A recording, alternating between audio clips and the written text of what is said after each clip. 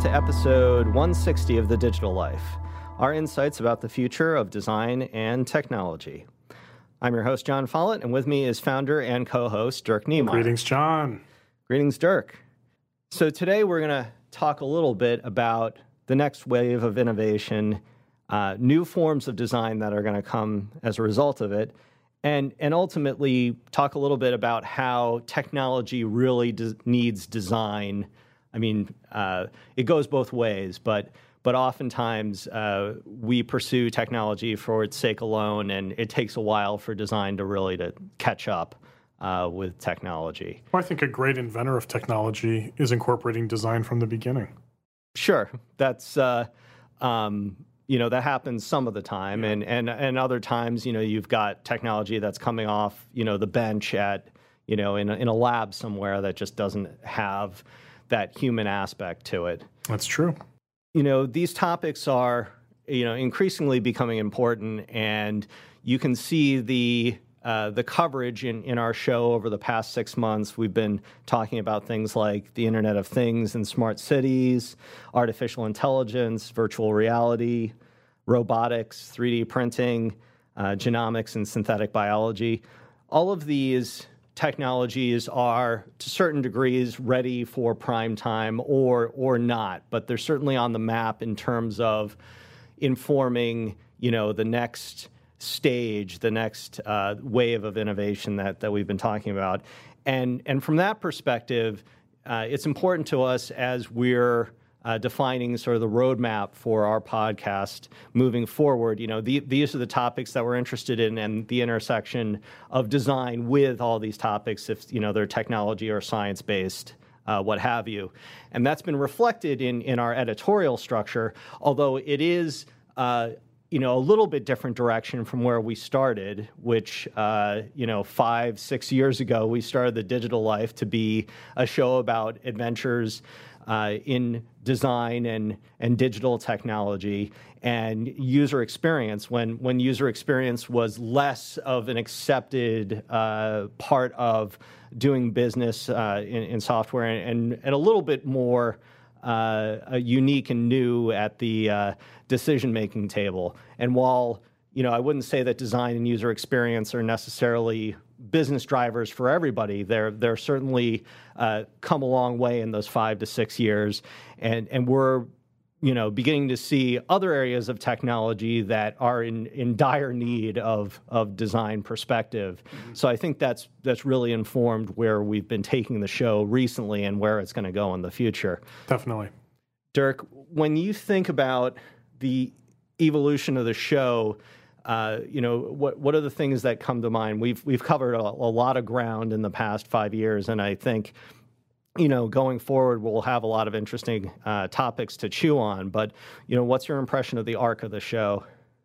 John, you've been the one constant on the show, and I'll say that the arc of the show has really mirrored your own arc and, evolution and change. When we started, it was very much, topics of design and technology and UX, things that maybe for the time were fresh and modern, but to me, they weren't particularly visionary. They were perhaps interesting, but we're sort of firmly rooted in some of the things you were just talking about. I guess I used to have that news segment that was a little more future focused, but for the most part, we were rooted there. And then when you really took over the show and Eric Dahl, our friend, joined you for a while, I mean, he's deep in UX. He's been deep in UX for a long time. Right. And he's still today deep in UX. And so the show that the two of you were crafting together was staying very much, or I might say even more in that tradition. When you and I were working it in the beginning, we had some of that core design, UX technology, but then we had sort of the future side for me as well. But what happened during your time working the show with Eric was you were also getting smart on and interested in emerging technologies. That's right. You published your book, and you've become one of the best known people now in the field of designing for emerging technologies. And so once you and I came back together on the show, I kind of was always out there in the future, and you too now were out there in the future. And once we had that alignment, I think that the show more and more drifted to the point where it's been for quite some time now, which is really about either things that are explicitly futuristic or things in the present that are really bleeding edge and raising interesting questions about the future. So when I think about the show and how it evolves, I think about you, and I think about how you've changed over the years. And it's been a delight to be part of that. Well, thanks, Dirk. Yeah, that's certainly been a part of it. I think that what interests me so much about these emerging technologies, and you referred a little bit to the book that you were a co-author on, actually, that from O'Reilly Media, Designing for Emerging Technologies, UX for Genomics, Robotics, and the Internet of Things. That's 2 years ago now when we started that, and it's interesting to me that we saw that trend of emerging technologies coming. I think about 6 months after the book came out, the Internet of Things suddenly became a huge, or was building into this huge buzzword. So now you can hardly go on a tech news site without seeing an IoT reference. Similarly, I think CRISPR really drew an awful lot of attention to the field of genomics. In the same way, synthetic biology is more in the news now as well. And of course, robotics, more and more we're seeing how robots, can be helpful on the factory floor or in our homes or what have you. So the landscape has really changed in, say, like the 18 to 24 months since the book has come out. But what fascinates me about the way forward is this idea of new forms of design, which you talked a bit in your chapter in the book about the intersection of design and science. I think that design is going to be intersecting with all sorts of substrata of science and technology. I mean, even the Internet of Things.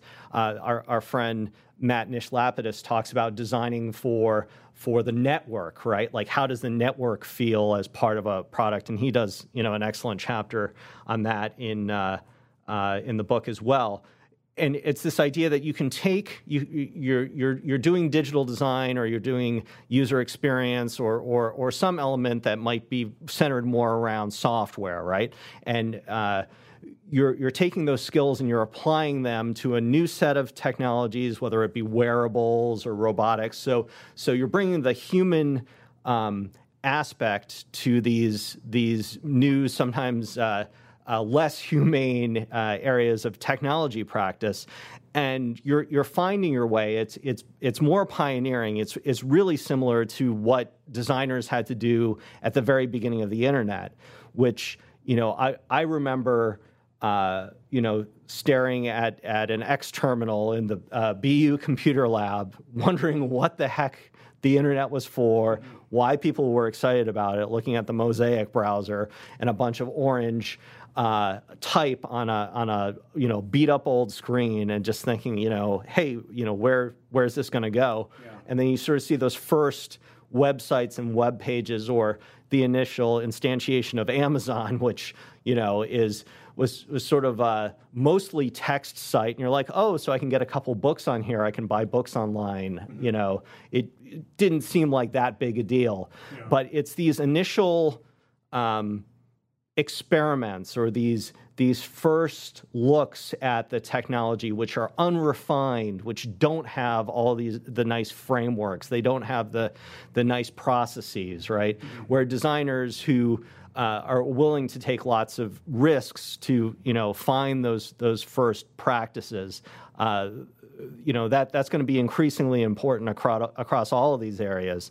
Of course, at our studio at Invo, we do a lot of work about the future of how genomics is going to be incorporated into digital health. So that's something we care about. In other studios, some of our friends over at Essential, for instance, are deep into robotics. So they'll they're thinking about the heuristics, right, of how you design for robotics. But what gives me a lot of excitement and hope is that I can see how digital designers are taking these techniques and ways of working and applying them to areas which I'm certain need that human thread through them, and all sort of at the same time. So it's at times both chaotic and exciting, and maybe a little more scary than having a path that's already laid out for you. Yeah, everything you're saying is true, but I wonder how much of our audience falls into those buckets, right? I would guess that most of our audience, at least those that are on the design or engineering side, are working on things that would be more traditional software and less down the paths of these things that we're talking about. So I think the things you say are true, but I wonder, I'd love to hear from our audience, to what degree are the things that we're talking about just a curiosity? To what degree are they an inspiration? To what degree are they kooky? Yeah, lots of kooky. I don't know, right? I mean, because I suspect that the majority of people who would be tuning in, they're not spending their day working on robots. They're spending their day working on software. But you'll see, for instance, our friend Scott over at Adaptive Path, right? So he has done an awful lot of work in software, but I know he's working on his wearables book right now. But he's really progressive. Like Scott is a guy who's bleeding edge kind of. Well, I guess my point there is that there are so many media being made available to designers now. So if you look over the past 18 months or so. The Apple Watch really opened the floodgates to wearables, and now did it? Is that true? Yeah, I mean, or at least anecdotally, I see there are many more wearables available today than there were when the Apple Watch came out, and perhaps it's just because I see these items in the news, but a lot of other companies are getting their feet wet in wearables, and my only my thought there is that, you had your sort of traditional software deployment online that would be used for a laptop or a desktop. Enter the tablet, enter the smartphone, now enter the wearable, and you're expected to have this ecosystem of software that sort of works, this product that works across platforms. That in short order, we've got Google Glass, right, as another experiment. So I think digital designers are going to naturally get pulled in the direction of emerging technologies, even if it's not as hard science as some of the stuff required for genomics and synthetic biology. Yeah. Or I mean, on the robotics side of things, I can see robotics getting cheaper, getting more ubiquitous. And they provide a physical sort of ability to interact with the world. I can see that. I can see the Internet of Things becoming more of a part of enterprise deployments, whether that's sensors to determine whether your HVAC system is operating at peak efficiency, or to see how many people are in a building, or who's coming in to the front desk. So I think emerging technologies are seeping into digital design a lot more quickly than I ever expected them to, and some of the highly futuristic things that we talk about, the embedded technologies, for instance, or the digestibles, those are kookier and maybe a little bit more in left field. But I think across the continuum, there is this relevance that is going to only increase over time as digital designers are expected to design for a broader array of things. I can't believe you just called embeddables kooky and irrelevant. Oh my goodness! We are the future platform for all this technology. I only meant it was a little zany, right? Yeah. Not that we're irrelevant across the broad time scale, but that the podcast might seem a little zany if you're just picking it up and expecting UX and tech, right? Yeah, that makes sense. So I wanted to point out some of the other news and commentary and journals that are starting to take shape around emerging technology, and there are quite a few of them. For instance, O'Reilly has their SOLID conference, which is becoming an IoT connected objects conference largely. Our friends at PTC and ThingWorks have their LiveWorks conference. GigaOM, I didn't even know about that this conference. GigaOM Change, a buddy of mine is going to that. That's a conference in Austin in September about all of the emerging tech that we just talked about. And MIT just recently started up their Journal of Design and Science, right, which I find very interesting, and I believe they accept comments on the journal articles from the audience at large too. So these intersections of design and science, of design and sort of emerging tech, are becoming, slowly becoming more mainstream. And probably. It's slowly becoming mainstream, but this is still a lot faster than I ever thought it would be. I thought we would be, a number of years out, from any of this. So it's quite a surprise to me. It really speaks to how commercializable a lot of this tech is becoming very quickly, where it went from sort of on the fringes of science and research and prototype to heading to mainstream in very rapid ways. So it's really a foreshadowing of how quickly the listeners of this show and the general public, I hate general public, it's too broad. It's almost like the general big city public almost, right? Is going to be encountering these things in our everyday lives. It is coming. And for me, that's a big part of why I think our talking about those things on the show is so important. Yeah, there's a book I'm reading right now called The Second Machine Age by some folks from MIT, and what I'm enjoying about that book is it's really turned me on a bit to understand what's meant by the exponential nature of some of these technologies, which I'm not as well versed in, but the idea is that the first set of doublings that you'd get, double in power from Moore's law those seem almost linear in nature because you're going, say, from 2 to 4 to 8 to 16.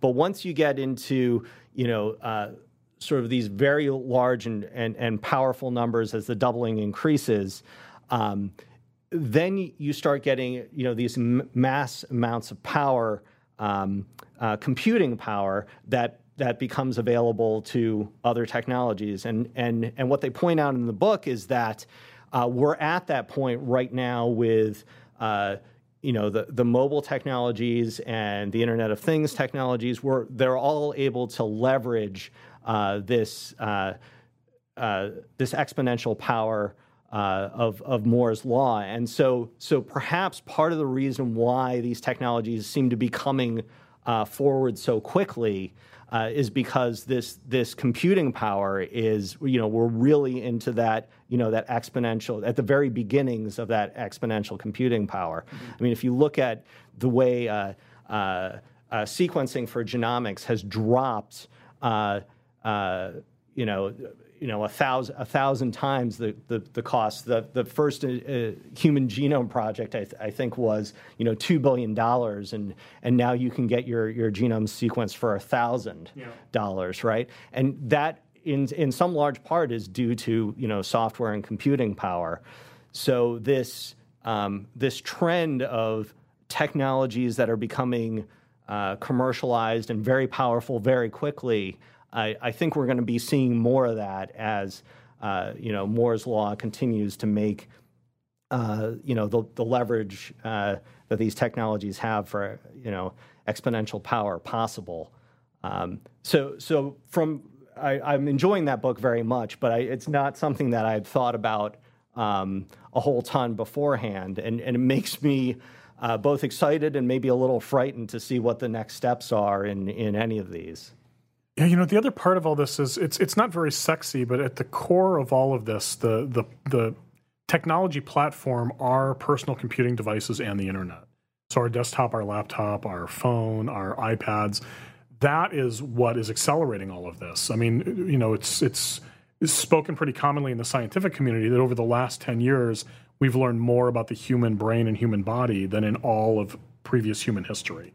And that is 100% the product of just the good old networked personal computing devices. I mean, it's just that simple at the end of the day because we have such access to information. We've compressed time in terms of knowledge transfer and acquisition so much that it allows science to just explode. And so, I mean, piggybacking on what you were saying, that acceleration is just continuing. And now that we're getting machine intelligence in that as well, which can process in some ways better than we can. And once we figure out the right way to augment and sort of optimize for what should the human brain and creative be doing and what should the machine be doing as an accessory, an apprentice in parallel, then it's going to speed up even more. And I can't even begin to imagine how fast things might start to move. That's right. That's right. So, listeners, we hope you'll continue with us on this journey, looking at the next wave of innovation and new forms of design. Remember that while you're listening to the show, you can follow along with the things that we're mentioning here in real time. Just head over to thedigitallife.com. That's just one L in the Digital Life, and go to the page for this episode. We've included links to pretty much everything mentioned by everybody, so it's a rich information resource to take advantage of while you're listening, or afterward if you're trying to remember something that you liked. You can find us on iTunes, SoundCloud, Stitcher, Player FM, and Google Play. And if you want to follow us outside of the show, you can follow me on Twitter at John Follett. That's JONFOLLETT. And of course, the whole show is brought to you by Involution Studios, which you can check out at goinvo.com. That's GOINVO.com. Dirk? You can follow me on Twitter at dniemeyer. That's at DKNEMEYER. And thanks so much for listening. So that's it for episode 160 of The Digital Life. For Dirk Niemeyer, I'm John Follett, and we'll see you next time.